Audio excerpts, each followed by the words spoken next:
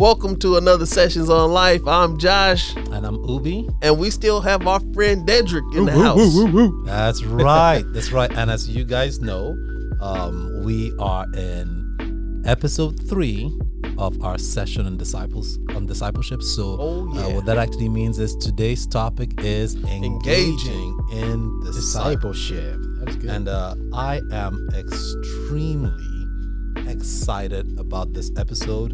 I'm always excited about our episode 3 because it's in episode 3 where the rubber meets the road. You know, this is where we are getting into it. This is where we talk about getting into it, how to get into it, your posture while you're in it, your posture before you're in it. So I'm just excited about that because, you know, James talks about being doers of the word and not simply hearers. You know, so you know, there's the discussing the nature of it. There's the discussing the power of it, but then engaging in it. This is where we're like, okay, let's do it. We've done all the talking about it. Exactly. Now, let's how do we it. do it. How do we do it? So I love that. So as always, we are gonna go ahead and jump right into it, and I am going to start with reading Matthew 28. 18 through 20. That is the hallmark scripture in discipleship. Because what we want to do is start with just like I think a basic definition, right? If you're going to engage in discipleship, it's important to come up with just a basic definition of what discipleship is, and I think we can find that. At least I think Matthew 28, 18 through 20 is a chief scripture that would help with coming up with a definition. So here goes, right? I'm reading from the English Standard Version. I knew it. Not the KJV. I knew it. You know what? One day. What I was thinking was I need to just surprise Josh and say I'm reading from the English Standard Bible and start reading KJV. You'll see a smile on his face. Yeah, exactly. But so reading from the English Standard Bible Version, Matthew 28, 18 through 20 says, "And Jesus came and said to them, 'All authority in heaven and on earth has been given to me. Go therefore and make disciples of all nations, baptizing them in the name of the Father and of the Son and of the Holy Spirit, teaching them to observe all that I have commanded you. And behold, I am with you always to the end of the age.'" Amen. Now, it's clearly obvious that this particular scripture is speaking from the vantage point of discipling, right? Because Jesus is saying, hey, you guys go into the world and be disciples, right? But we are speaking about the whole process of discipleship from the vantage point of both the discipler and the disciple, right? Yeah. So I came up with a definition for discipleship, and I would love to get your input on, what you guys think about this definition, right? So here goes. I say discipleship is the spirit-empowered teaching and learning of obedience to the commands of Jesus Christ in the hope of becoming like him. It involves a denial of self by the teacher and student for Christ and one another. Mm-hmm. Okay, so how does that sit with you guys when you think about discipleship? Did I do a good job? Did I do a horrible job? You did no, I'm just playing. You did a great job. Well, I love critique. I can take it. I can take the critique. Yeah. No, I think you did an awesome job. Because I always like to look back at myself, and think about, man, like, I had to get to a point to where, like, I had to be obedient and listen to my teacher, right? And it wasn't always fun. You know what I mean? It wasn't always fun when he had to, coach me on things or walk me through things or rebuke me or whatever it was. Like, it was never just always fun. But when you get those good times or when you maybe you see him pray for somebody or forgive you or just love on you, it's like, man, that's so worth it, And the good thing about it is I've learned a lot of that, and I've taught a lot of that. Right. You know what I mean? To other disciples, where they're like, man, like, Dedrick, why do you do that? Honestly, it's biblical. And on top of that, I seen it played out. Right. And when it's played out, it's easier to share it with somebody else. Because you lived it. Yeah. Mm-hmm. No, I think it's a great definition, too. I love how you talk about empowered teaching and learning of obedience. Right. Because obedience is something you really do have to learn it because, like you mentioned, some things don't always sound good to you. Exactly. Like when you hear, you're like, I know I'm supposed to do that, but I'm not feeling it right now. Yeah. And so you learn to be obedient, and after you've gone through the process so many times of where you have that initial feeling where you're like, I'm not excited about this. Right. Then you can grow to be excited because you know what happens after you go through the process. Yeah, that's good. And you learn to be obedient. And so, I love how it was defined as that, learning to be obedient to Jesus Christ. Well, and can I add on something? Like, I think about, like, even when, as a discipler, and you see one of your disciples get it, you know, it's like, oh, it clicked. It's like, man, one of the best feelings in the world because, you know, they're under you, but they're under Jesus. You know what I mean? And so I think that's what's amazing. It's like, it's clicking. It's not about Dedrick. Yeah, they've seen me live it out, but they're starting to go to the Father more than they are me. Correct. And when that starts clicking, you're like, I want to cry. You know what I mean? It feels so good, you know? And that's what I love about discipleship is literally taking somebody by the hand. Yeah. It's like adoption. Yeah. You know what I mean? Somebody, you come out of nowhere and you've never had a father, you've never had a mother, like you've probably been in a foster home, and then you come under these people in this house, you're like, dang, like, I don't like their rules. I don't like the way they do things. Like, I'm used to being in a foster home, but now you got structure. And you find out that they really do care about you. Yeah, they care about me, but there's rules. Oh, I didn't have these last time. This is different. But you got to come under them in order to, you know, honestly, be happy. You know what I mean? Because if you start acting out or still, they might send you back, and you don't want to do that. So, I love it, bro. It's a great definition. Well, and, one of the reasons... Well, really, the primary reason I started out with the idea of it being the Spirit-empowered teaching and learning was, one, the scriptures are very clear. You know, Jesus Christ says, when I leave, I'll send another comforter, and he'll teach you, he'll guide you, he'll bring all things to your remembrance. Amen. You know, if you're arrested and brought before a tribunal, don't worry about what you're going to say, because in that very moment, the Holy Spirit is going to give you what to say. You know, the word of God is spirit, it is life, it's spirit that quickens, the flesh doesn't profit anything. You know, so when we look, and then Jesus Christ says, go and make disciples of all nations. Behold, I am with you to the end of the age, right? So I know Jesus isn't here with me right now, but the comforter, the Spirit of Jesus Christ is. So I think, you know, in defining discipleship, it is essential that the discipler and the disciple recognize that the Holy Spirit is active not only in the teaching, but also in the learning. Oh yeah, right. That the Holy Spirit is not only working in the discipler, but that you, the disciple, the Holy Spirit is also working in you. If the Holy Spirit is working in the discipler to give the discipler, the words of life to communicate, the Holy Spirit is working in you to illuminate your heart and your mind to understand, to receive, and to live out, right? So if I'm going to define discipleship, I have to start with the fact that it is Jesus empowered by the Spirit, right? Yeah. But then, also, that angle of, it involving a denial of self, right? That's the part, because that's tough. That's exactly.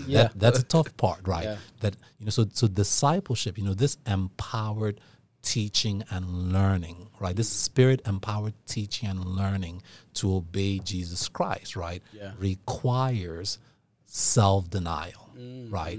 I think that's like the heart of the faith right there. Yeah. Like self-denial. Self-denial. I really got to do that. Exactly. Right. But I think, of course, I think about Luke 9:23, where Jesus says, hey, if you're not ready to die to yourself, if you're not ready to die to yourself, pick up your cross and follow me daily. So this death to self and picking up a cross to follow Jesus is a daily thing. It says, if you're not ready to do this, you're not even ready.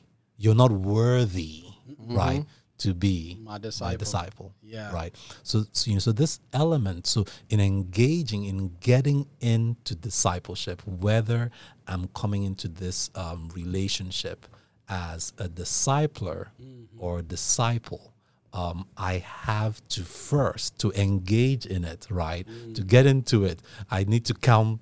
I think exactly. I need to count the cost and recognize there's a self-denial. Yeah. But my question is, what does that look like? What does self-denial look like for Christ? Because I'm denying myself for Christ, right? Luke 9:23. Hey, deny yourself, pick up your cross, and follow me, right? So what does that look like for Christ, and then for one another? Right. Right. Yeah. Well, before I say anything, the Holy Spirit's all over you, bro. Because what you're saying is so true. It's so powerful. and it just resonates with my spirit. So, amen to that, right? Because we know we know that the Holy Spirit's cooking up tonight. So you can tell Dedrick. Right? You can tell Dedrick is a charismatic. When, when a brother looks at you, and says, "I can tell the Holy Spirit is all over you." I feel it. For those of you who don't understand, that's basically charismatic lingo right there. Yes, it is. What Dedrick is saying is, "Yo, Ubi, you're flowing in some serious stuff today." Yes, yes, that is so true. Well, I appreciate that. Bro. Thank you, bro. I sure. appreciate that. But yeah, when I think about self-denial, initially you think about it. It's almost like you think about when, somebody's going up for a shot, in basketball. It's like, he's denied. You know what I mean? Like, it's like, dang. It's like, if I'm the one shooting, I don't want to hear that I got denied, right? Right. And so it comes off as a negative thing if you think about it. Self-denial. That means that self needs to sit back and not, not do what it wants to do, right? And I think, when it comes to Christ, man, it's hard because I told myself years ago, Dedrick, like, once you give your life to him, like, this is what you got to do. This is your lifestyle. And I always told God, like, once I do this, use me however you want to use me. Right. So it means there's a lot of situations where I'm like, dang, I got to deny myself. Yeah. You know what I mean? Whether that be I got a person that needs prayer, right? It's a person who wants prayer, they ask for prayer, or maybe I need to give. You know what I mean? I need to bless somebody. And it's like, dude, I'm down to my last dollar. Like, why would I want to bless this person? But if God's calling me to that, right. You know what I mean? If I need to be obedient to that. But the self-denial of it is, Dedrick, shut up. Go do what you're supposed to do. Yeah. Okay? And when you do that, the fruit that comes out of that is amazing because you decided and chose to be obedient and follow Jesus. Yeah. Right. And I think that's what's so important because you realize my life is not my own anymore. Right. I'm literally a follower of Jesus Christ. It's like the cause is bigger. Yeah, it's bigger than that because, I might not see it right now, but this might be something that can affect this person for 20 years from now, generations from now. Absolutely. Because of my obedience to say, you know what, I got to deny my flesh. And sometimes it's the difference in whether or not a person even accepts Christ. Like, if they don't see it in you, because, like, my thing, like, before I gave my life to Christ was I had a really bad temper.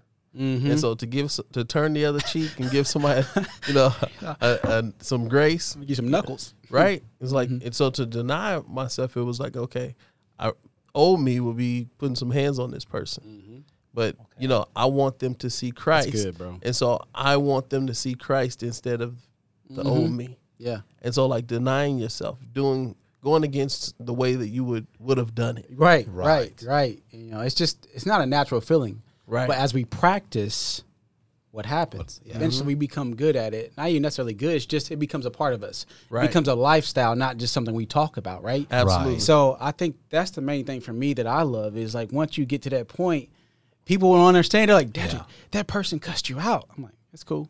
Or that person, like, they stabbed you in the back and you've done everything for them. It's cool. I'm going to still love them anyway. Yeah.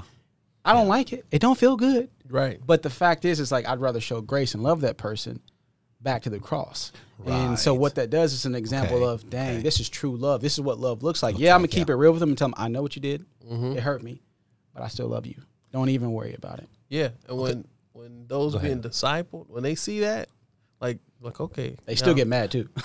That's stupid, bro. Like, no, I'll beat him up for you. No. Or some, or the popular one, that was Jesus. That was Jesus. That's not, no, we hold Jesus to a different standard. Jesus did that. That's so true, bro. But I'm like, you forget that that's why Jesus came, to empower us to become like him. I'm like, that's why the Holy Spirit is here. So you can say that was Jesus. Yeah. Because Jesus lived and walked this way so that you would model your life like his. So I'm like,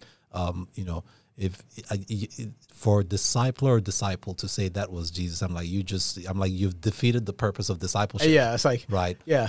Because game over. Yeah, you're doing it in the hope, which biblical hope means in the expectation, right? Hope is not, I wish. Biblical hope is not, I wish. It means in the certain delightful expectation, right, of becoming like him. Yeah. Right. So it's not, I think, or it would be nice. I think if I do these things, I'll become like Jesus. No, it's doing these things with the certain expectation that you become like Jesus, right? But okay, so I feel like we have explored more so the denial right? Self-denial in general, what it means, what it looks like for you as a Christian, right? But from the aspect of the teacher, right, the discipler, what does self-denial look like in the discipleship relationship? What does self-denial look like from the vantage point of the discipler?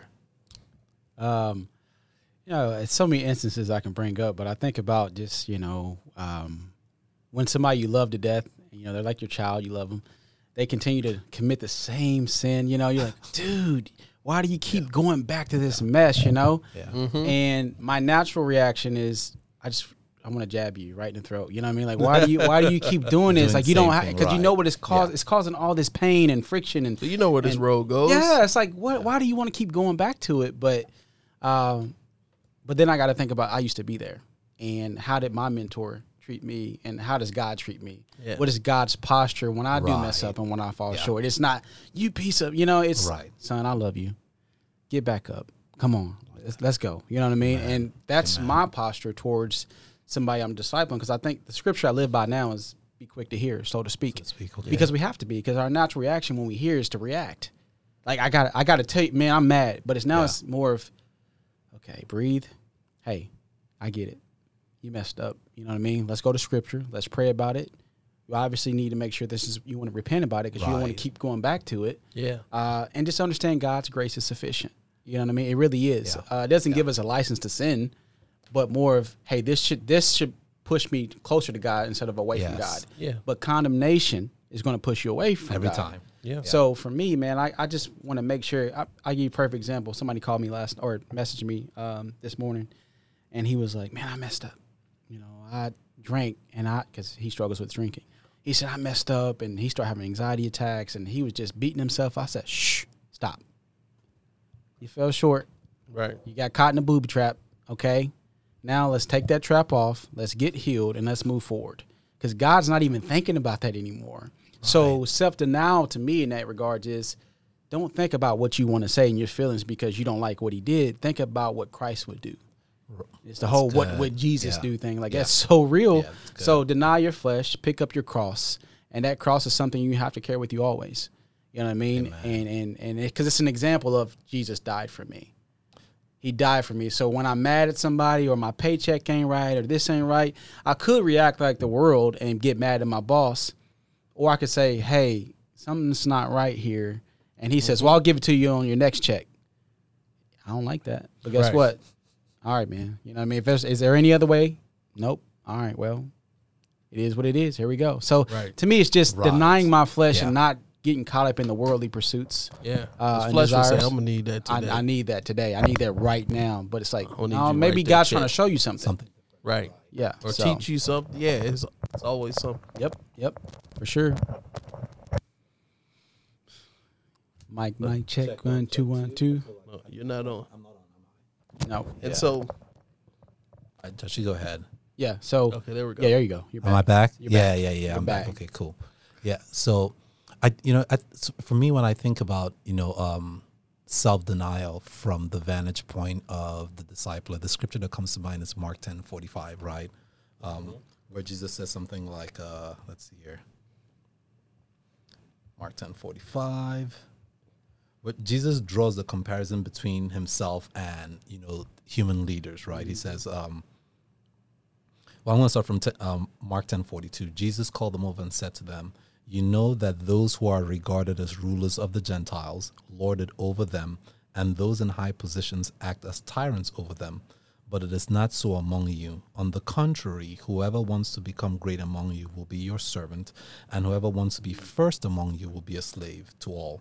For even the Son of Man did not come to be served, but to serve and to give his life as a ransom for many, right?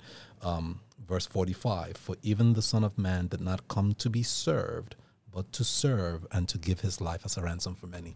So, when I think of Jesus Christ, just summarizing, right, his posture and his purpose for coming from that angle, I'm like, that's what self-denial looks like from the vantage point of the discipler. Why? Because Jesus is the ultimate discipler, right? It looks like service, right? As, so I am serving whoever my disciple is, whoever God has brought under my charge for me to aid and equip to become more like Jesus. My posture toward them, my attitude and my action towards them is consistently one of service. Like that has to be the attitude of my heart and my spirit. It is to serve them, right? Even when I'm rebuking, it has to come from, my rebuke has to come from a place of service. Like this is going to help you. This is going to help you. This is why you need to know this. Right. And not just as this is going to help you, I'm doing it to serve. I'm doing it as a service to you. Right. And I'm like, man, as thinking of it from the vantage point of a disciple and a teacher, what would it look like if we became more intentional? Rebuking from a place of service. Right. Because I think sometimes we rebuke, and we have even as children when we were brought up, when we were rebuked, it was from this place of authority. My father rebuked me because he loved me. But there was this authority, and there was this almost like power that came with it. But what does it look like to rebuke someone from a place of service, where you're thinking, I want to serve this person, and right now the service needs to take the form of rebuke. Right. But I'm serving them. Right. It's easy to serve someone when I'm encouraging them. True. It's easy to think of encouragement as serving someone. It's easy to think of even teaching someone as encouraging, as serving them. But it's very hard. Or I rarely think of rebuking as serving. I'm like, I can I'm like, no, usually if I'm rebuking someone, it's still in love, right? But I'm like, do I think of rebuking them from the vantage point of serving them? That's really good. No, but I don't think we think about that. Yeah. You know what I mean? But that's so true, because that's what we're doing. We love you. I'm serving you. I'm serving you, yeah. And what comes to mind to that would be is probably about 2 or 3 years ago. I don't know. I was having a small group, and there was a brother in there, and he was a new Christian. Right. And he was dating this girl, and they had a baby. They had a baby on the way, and they were living together. And so I'm like, okay, this is tough. Right? So I got to address So, well, I didn't want to address it, but I prayed about it. But this conviction came over me, like, man, I got to say something, because how can I hold anybody else accountable? Right. When it comes to sin, when I'm like, well, that's okay for them though. So I remember it was a Friday night, and I had to call them. I had to call, because they lived like 30 minutes north. Okay. So I didn't want them to drive down and say, hey, sorry, you can't. Right. So I was like, I'm at least going to call him. And I prayed. I was already getting emotional when we got on the phone. He said, hey, bro, what's up, man? I was like, nothing much. I said, where you at? He's like, we're getting in the car now. And I'm like, about to bring him and down. he's so excited. He's so excited to come down. And him and his girl, she's pregnant. And, man, I just told him, I said, look, and I shared some scripture with him, and, the truth about, like, hey, man, this is sin. And, you told me that you're going to continue to have sex. You told me this is what it is. And, you're not moving out. I'm like, at this point, you're telling me what you are, and I think about 1 Corinthians 5 at that point. You're calling yourself a Christian, and you know what I mean? You said, hey, this is who I am. I follow Jesus. I love Jesus, but you're a sexual idolater. Yeah. You know what I mean? At that point, like, you're saying, I'm choosing this. So I said, it says I'm not even supposed to eat with you. And he was like, what is that supposed to mean? I said, basically what it means is if you're not willing to stop these things, you can't come back to the group. Wow. And he said, are you freaking kidding me? Man, whatever. This is all that religious stuff. He hung up the phone, and it hurt. I cried. And I just remember thinking, like, that's not even fun. Like, what's the point of that? And he ended up, and long story short, he went through a lot of mess because of that. Like, somebody else married him, and they were living in sin, and that was a disaster. And I'm like, man, if he just would have listened. Yeah. Because all he had to move out was at least 2 months. Yeah. And then boom. But it's like that conversation isn't fun. No, it's not fun at all. But then I think, like, man, like, but I did it in love. Yes. I was hurt. Yeah. I was broke. You were serving. Like, I was serving. And I'm like, that wasn't fun. But I'd rather do that because I love you. You know what I mean? Yeah. I even told you, hey, don't drive all the way here and then me tell you drive back home. Yeah. It's like, I love you enough to tell you that, but also, like, one day you're going to get it. Yeah. And so I'll say this, I had another situation like that in Terre Haute when I was there, but God showed up on this one because they were living together. They were I was about to baptize him. I was struggling with it. He came to the house with his wife. I'm sitting in the back, and I said, I need to talk to you. He said, before you say anything, he said, man, honestly, I don't think I should get baptized right now. He said, because I'm not married and I'm living in sin. I was like, what? I said, bro, I was about to talk to you about this. He said, but I want to just not worry about having a wedding. You know what I mean? I just want to, honestly, like, I just want to get married, but I don't think my wife's going to do it. So I said, let's go in there together. Let's pray about this going together and talk to her. And we walk in, and she said, Jordan. He was like, what? Hey, let's just get married. I was like, hey. That's awesome. Yeah. I was like, yeah. I said, this was on my heart. Like, this is crazy. And it was like, that's the other instance of like somebody really wanting to, like, they were already prepped for it. You know what I mean? So I just think like there's two sides of that, but it's like, we should always do it in love. No matter what we do, do it in love. Right. You know what I mean? And, you know, there's always that, like, time frame where when someone's new in Christ, and you're like, okay, I'm going to give them an opportunity to come to it on their own. Yeah, for sure. Right. For sure. Right.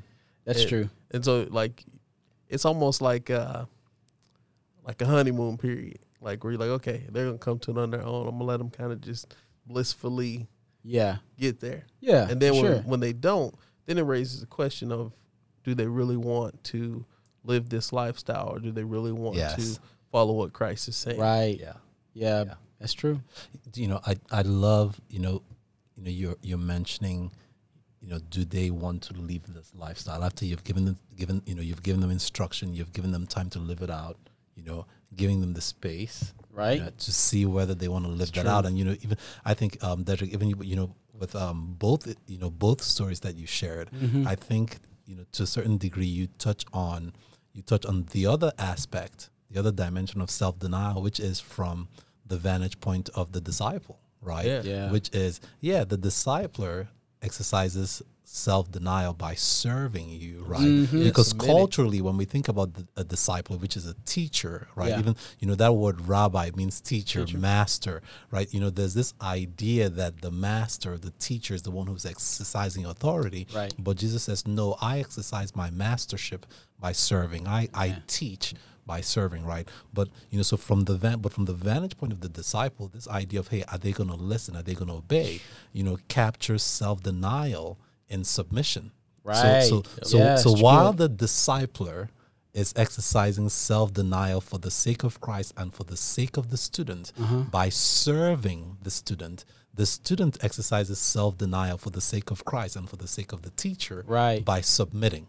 Yeah. And guys, come on, let's be honest. I think some of us would rather serve before we submit. Yeah. Right? I'll serve, but I ain't submit. Nope. Yeah, I'll serve, but I don't submit. I'm like, but we have to. You have to submit. I think submitting too, it also takes relationship, right? Like having relationship, whether that's with Christ that's big. Yeah. Or whoever is discipling you. Like if you have that relationship, it allows you to say some things that other people can't say. Oh, for sure. Especially when it comes to rebuking, right? Right. Like when you're telling someone, okay, this is what I see that you're not doing right. Right. And stuff. If it comes from the wrong person, they're like, oh, you don't know me. Well, it's kind of like it's like a football coach. It's like a football coach. You eventually, you build a relationship. He can say, sit down, fat boy. You're like, whatever. Whatever. Like, who are you? Right. But he's the coach. We got a relationship. But somebody off the streets can't do that. Let's just be real. But okay, so here's my pushback to that, right?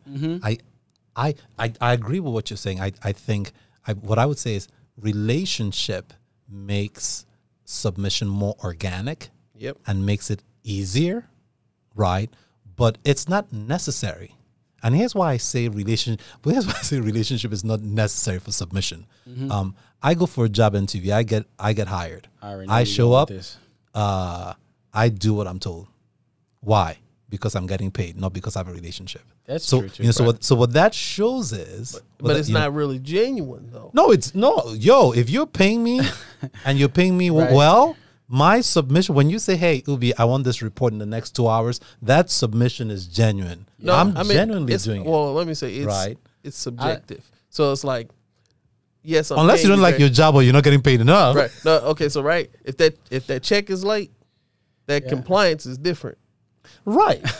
Right? And so when you talk about relationship and that sort of thing, if you have a relationship, it doesn't matter like what happens. It's like we have relationship. So you can say you have these rights because of relationship. Right. Right. So like, no, that's why I see both sides of that. But now now he's got my brain working because it's like, okay, think about it. Like, I know me when I'm a boss. You know what I mean? Like when I was a boss for years, like, you know, I wasn't in a relationship with a lot of my guys. Right. I really wasn't. You know what I mean? Some I was, but some wasn't. But they still had to listen. Mm-hmm.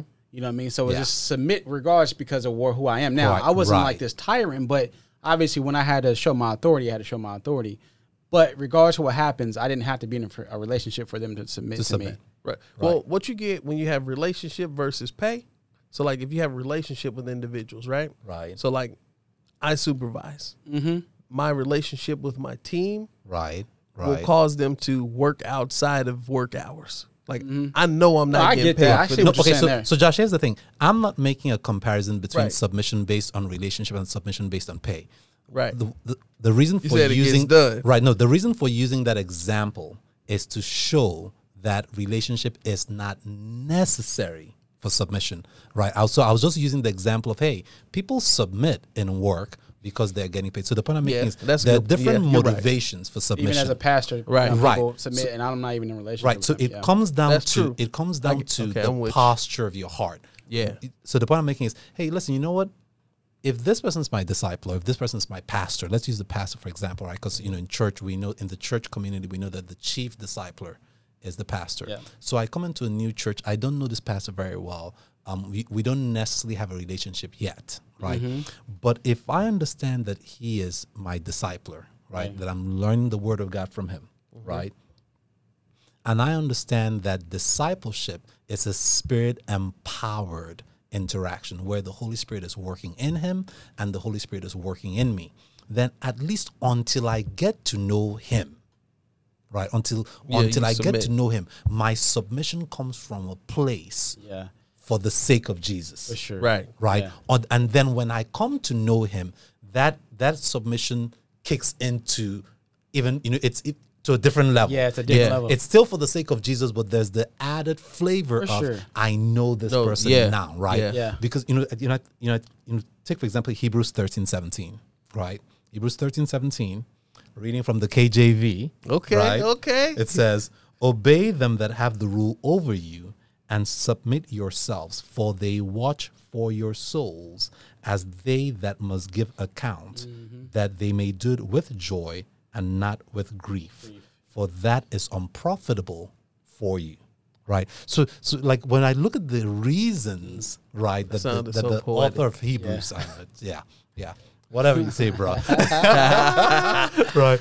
But when we look at the reasons for why we should submit, it's interesting that the Holy Spirit through the author of Hebrews does not really highlight relationships so much as what you stand to gain and why they do what they do. You need to submit because your discipler is watching over your soul. Yeah. Because he has been called to do it. Because you stand to lose nothing from submitting to him, and you stand to gain everything and so from submitting to them. Right. So maybe relationship is not a thing that should even be considered. No. I think it should definitely be considered. No, I mean, like from the standpoint of like someone is shepherding over, watching out for your soul, right? Right. So something that important, maybe you don't need a relationship right off. You just say, okay, it's important enough that this person is in this place because God ordained. But there's a balance, though. No, exactly. There's a balance to it because of the fact it's like even with friendships or whatever, like you still got to be careful because sometimes you let people so close to where, you know what I mean? Like it can get tainted at times where they stop respecting you as much because they're like, oh, like I spent every day with this person. And it's like when you try to speak into their life, it's like, oh, here you go again. You know what I mean? So I think there's always a balance. Of that. You know what I mean? Because you can share too much too. And that's what I'm saying. Yeah. But I want to go back to this point that made me think about something God showed me years ago. I was working, and I remember one of my reps went to talk to this client. They were outside. It was cold. It was snowing. Yeah. And I just remember, like, it was brutally cold outside. And I just remember they were on the porch talking, and there was a little dog, this little small dog running around, like, just, doing this thing. And he looked at the dog because the dog just kept doing something extra. He said, "Get in the house." you know what the dog did? He got right in the house, right? And I was like, dang. Like, but it just hit me like, all right, cool. But then this is what God showed me. It was snowing. It was 3 minutes later. I'm just zoned out, and I see a German Shepherd. It looked bad. Wow. It looked bad. I'm like, wow. And it was like he was trying to get in trash. Yes. It was cold. I'm like, he ain't got no shelter. But it's like you see the dog that submitted. Yep. And the dog, guess what he gets? Everything. Right. He gets a warm house. You know what I mean? He gets food when he needs it. He ain't got to worry personalized food. Yeah. Couldn't get the nails cut, all of that. Because he submitted. Like, get in the house. All right, I'm gone. The dog that jumped the fence. Yeah. Master said go, I'm gone. Yeah. But then you got the other dog that, you know, it's out on its own. And I don't know exactly what happened, but what God showed me at that moment was, this is a dog that's saying, I don't want to submit. I'm doing what I want to do. No and because he's doing what he wants to do, he's suffering. Yeah. And he's basically dying, and he has to fight for his food. So basically, he's just a rogue dog at that point. And so, it has to be that type of mentality. That's amazing the guy spoke to you in a situation. I know, right? Crazy. It was crazy. But I think that's where balance also comes in, right? Because, you know, because I've heard of situations where a discipler rebukes with that kind of an attitude, like not talking to the person like the person's not talking to the person like the person's a dog, right. But having this, you know, there's an attitude, there's this authoritarian lording over exercise of their position as discipler, right? Mm-hmm. I think, you know, I can hear someone, you know, one of our listeners or watchers saying, for sure, well, how do I respond when someone talks to me that way? Mm-hmm. You know, I say, number one, remember the human. Amen. But number two, just consider that maybe they're rebuking you that harshly because they know the destruction that awaits if you don't. You know, so there's this urgency. Maybe they're really not being. It's like righteous anger. You know exactly. What I mean? Like it's like, it's like, what are you doing? Like, come on. Like, give them. I would say give them the benefit of doubt. For sure. You know, give them the benefit of doubt that they're not being authoritarian or that they're not being egotistical. That's good. But they're being that what you're hearing that sounds authoritarian is actually a sense of urgency. Like they recognize and serving. Right. Now, does that mean that there are some people who do not abuse power? Absolutely not. There are such people, and if you find yourself in a situation where power is being abused, get out. Amen. Mm-hmm. Get out of that discipleship. That's not a discipleship relationship, or at least, and even if it is, it's unhealthy. It's unscriptural. That's Ike and Tina Turner, boy. Like, you know what I mean? You don't need none of that. Exactly. Like, you don't need that. That's not what it's about, right? But you know, it's funny because one of the guys I was discipling, this happened a week ago, and I was frustrated. I'll be honest. I'm gonna be transparent. I was mad, right? Like I was just so frustrated. I was like, bro, what are you doing? Like it frustrated me, and I was just kind of tapped. And I said, I'm done with this. I was like, you continue to go back to this, and it's causing me to stumble.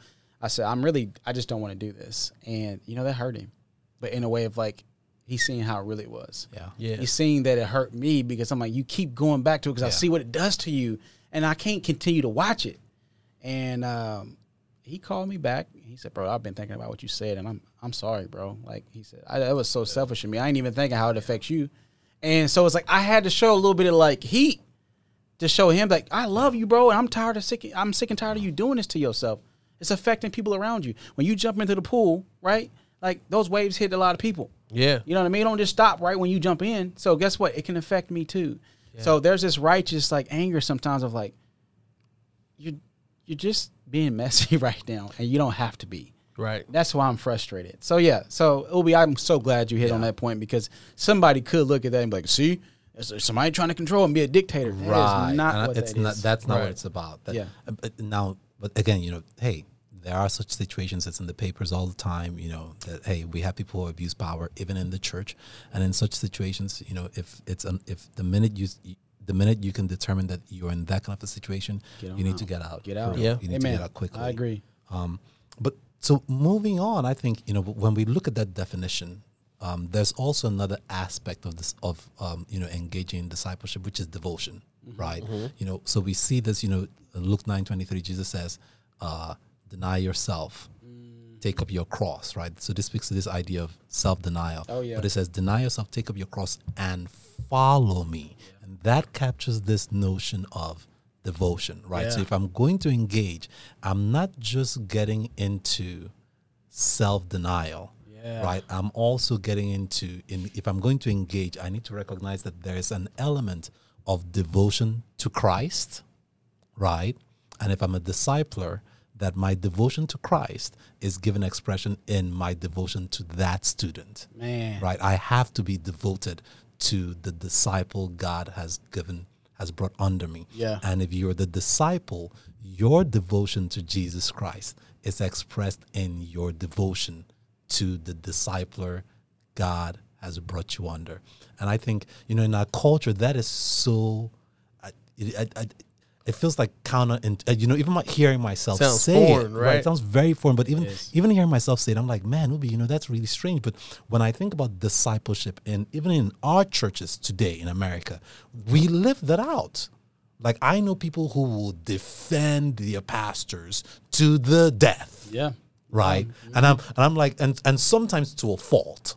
Sometimes, and that's why I'm like, man, you need to look at the biblical definition of loyalty to understand that Christian loyalty is always mixed with discerning and accountability. For sure. Right? Don't be so loyal that you fail to discern so deceived. and hold accountable. Those are actually very essential elements of loyalty.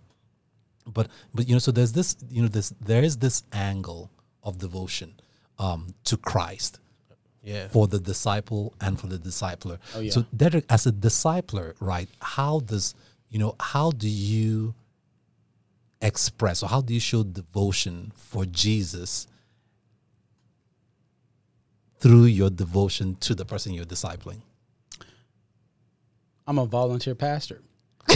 Yo, hey, there is devotion. No joke. I'm a volunteer pastor. I don't get paid. No joke. And your position is discipleship pastor. Right. Guys, that's devotion right there. Just being honest. Because pastoring, yeah, because that's a lot that comes with it. And I don't get paid for that. So absolutely. It's like, but I don't think about that. Yeah.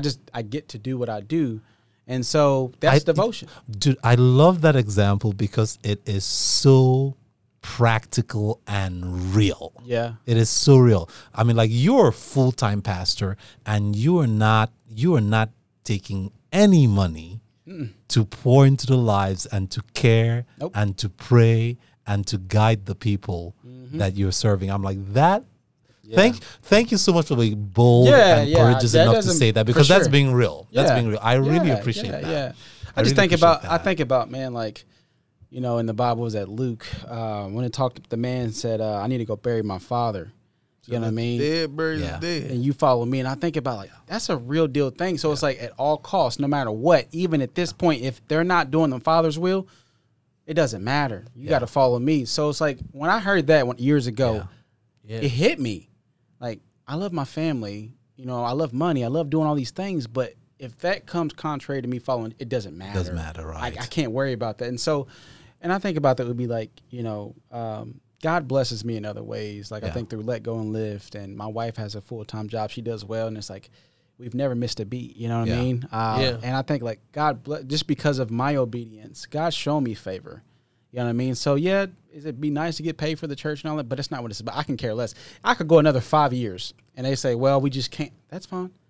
Because this is, until God opens that door for me and he wants that, I'm not worried about that. It doesn't even come to my mind because I get to serve the living God. Like, he should, like, today you get to speak into that person's life. That's an opportunity. Yeah. Right. Like, I didn't sign up I didn't count the cost to do this to get paid.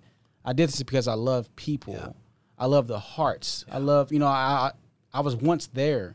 Yeah. I was once lost and now I'm found. So guess what? Because I get to use the gospel to have somebody else get found, man, nothing's better than that. You can't put a price on it. Nothing's better than that to me. I don't know that I'm being partial because, we're in full-time ministry, but I don't know that there's any greater joy than serving God and serving God's people. I'm like, I'm like, for real, I'm like, I don't know that. How many conversations have we had with 15 men sitting in the park for hours just because we just love it, So, I agree. Yeah, you lose track of time. Yeah. Yeah. Then wifey calls and says, "Hey, you need to come home." And like, yeah, babe, I'm gonna be there in 5 minutes. And then 5 minutes later, got about an hour, and then 30 minutes later, yeah. So no, I get that. But okay, but from the vantage point of the disciple, what does devotion to the discipler look like? I think because and the reason why I phrase it this way is because, in our, I'm like, as Christians, we don't have a problem saying, oh, I'm devoted to Jesus. Right. But I'm like, yeah, but how do you show devotion to Jesus?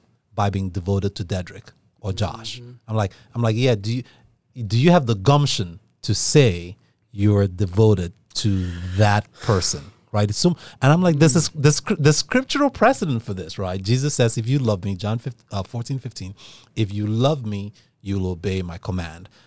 John 13, right? Jesus tells us what his command is. Jesus says, a new command I give you, that the way I love you, you love one another. Guys, when I look at the way Jesus loved me, there's no better word than to say Jesus was devoted to me, right? So the scriptural precedent for this idea of saying, I love Jesus, that my devotion to Jesus is expressed in my devotion to another.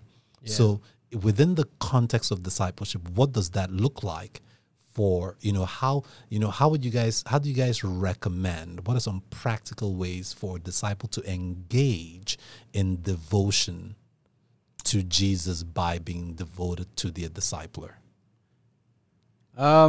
Say no more. Say no more. I know. I'm sorry. I know. Okay. I'm going to use the same exact, no, for real.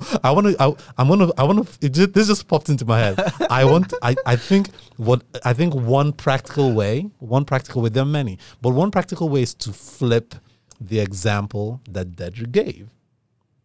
The same way a discipler can do this voluntarily without expectation or asking for financial reward, that you, the discipler, can voluntarily, without it ever being asked, you, the discipler, can actually bless. You, the disciple, can actually show your devotion by blessing the disciple, your discipler, with financial reward. And again, the scriptural precedent for it. Paul is very clear. Paul says, if we have poured, or if we have sown spiritually into your lives, is it anything for us to reap materially from your lives? So that's and guys, don't forget, this is not the main thing, because I know sometimes we hear money and it becomes a major turn off. But I think guys, let's be honest, right? If we're going to be honest, money, because of what we can do with it, it's very close to the core of our being, to our identity, right? Yeah. So I think it's important that we touch on it. I'm like, hey, if you can give, or if you can sacrifice money, if you can give money, that says a lot to who you are. Right? Yeah. But I think that's a great example for, that's one way you can show devotion to the people pouring into your life, that you give. I love it. Yeah, right, that you give without someone asking for tithes, without someone asking for offerings, without someone asking for an honorarium. Just do it because you recognize they have poured into your life spiritually. Can I tell you, this is crazy. It's good. This just happened last night. And this is a perfect example of, I just believe that, God told me something, and it was just amazing. I don't know, it just hit me like a ton of bricks. And we were out to eat. Jaron said, I want to take you out to eat. I was like, cool, let's go. And Jaron is the guy you're discipling. He's a guy that I disciple. And he's a partner of yours. He's a partner. Well, he's an employee. Basically. Okay. So we got to the register, and I ordered my food, and I looked back. He was happy to pay for me. I looked back. It was two couple, older white couple. Yeah. They could pay for this stuff. They look, whatever. But I said, hey, can I ask y'all a question? They was like, what? I said, can I buy y'all's food tonight? They was like, I said, no. I just want to bless y'all. But it did something amazing for them, but also for Jaron. Right. Because it's like, dang, he's getting a free meal for me. Why don't he just take it and just... Right. But he sparked the movement. I was just kind of like moved to do that for them. And this, again, I'm not looking for praise for that. It's just the example of like, sometimes... Man, you're the it guy. Huh? You said you weren't looking for praise, so I just thought I'd give you praise. Oh, gosh. I'll take it. You know what I mean? I'll receive it. But it was just one of those things. It's like, but I seen what it did to them, because they're like, wow, like this guy didn't have to do that. Yeah. But as a discipler, it's like, I want him to see that too. Yes. Like it's not always about receiving. You know what I mean? Even when I receive, I still want to give. Because it's easy to be like, well, I saved shoot, he paying for mine. I'll save $15. You know what I mean? But it's not about that. It's about I can bless somebody else with that. And so he got to see that example last night, and I thought that was something that's pretty cool. That's awesome. I love that. Yeah. I love that.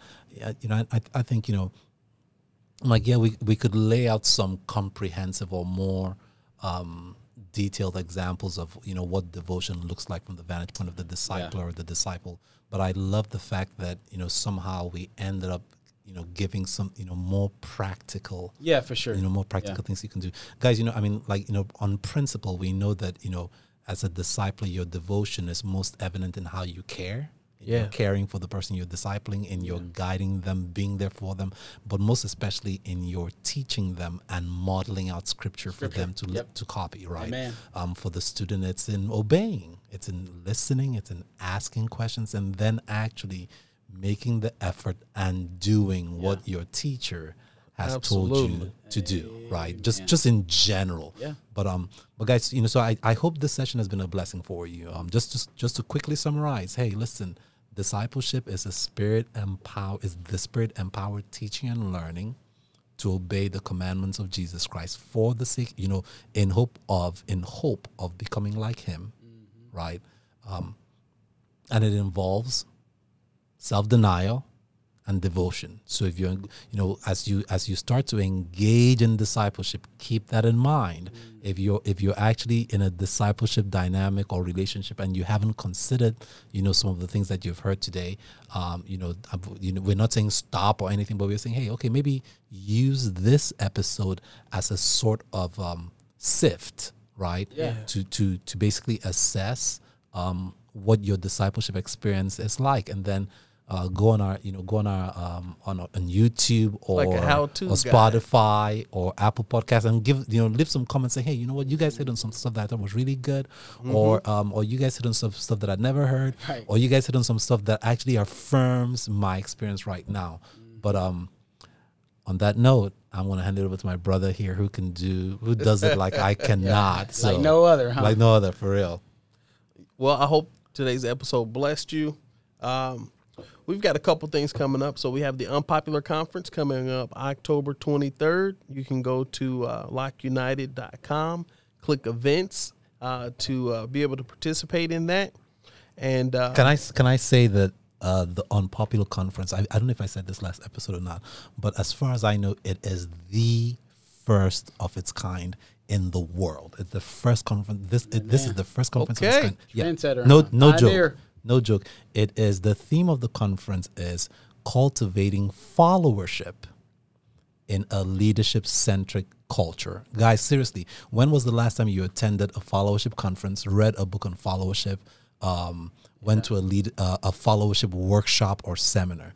I would bet that it's all leadership. All leadership. Some people have never heard the word followership.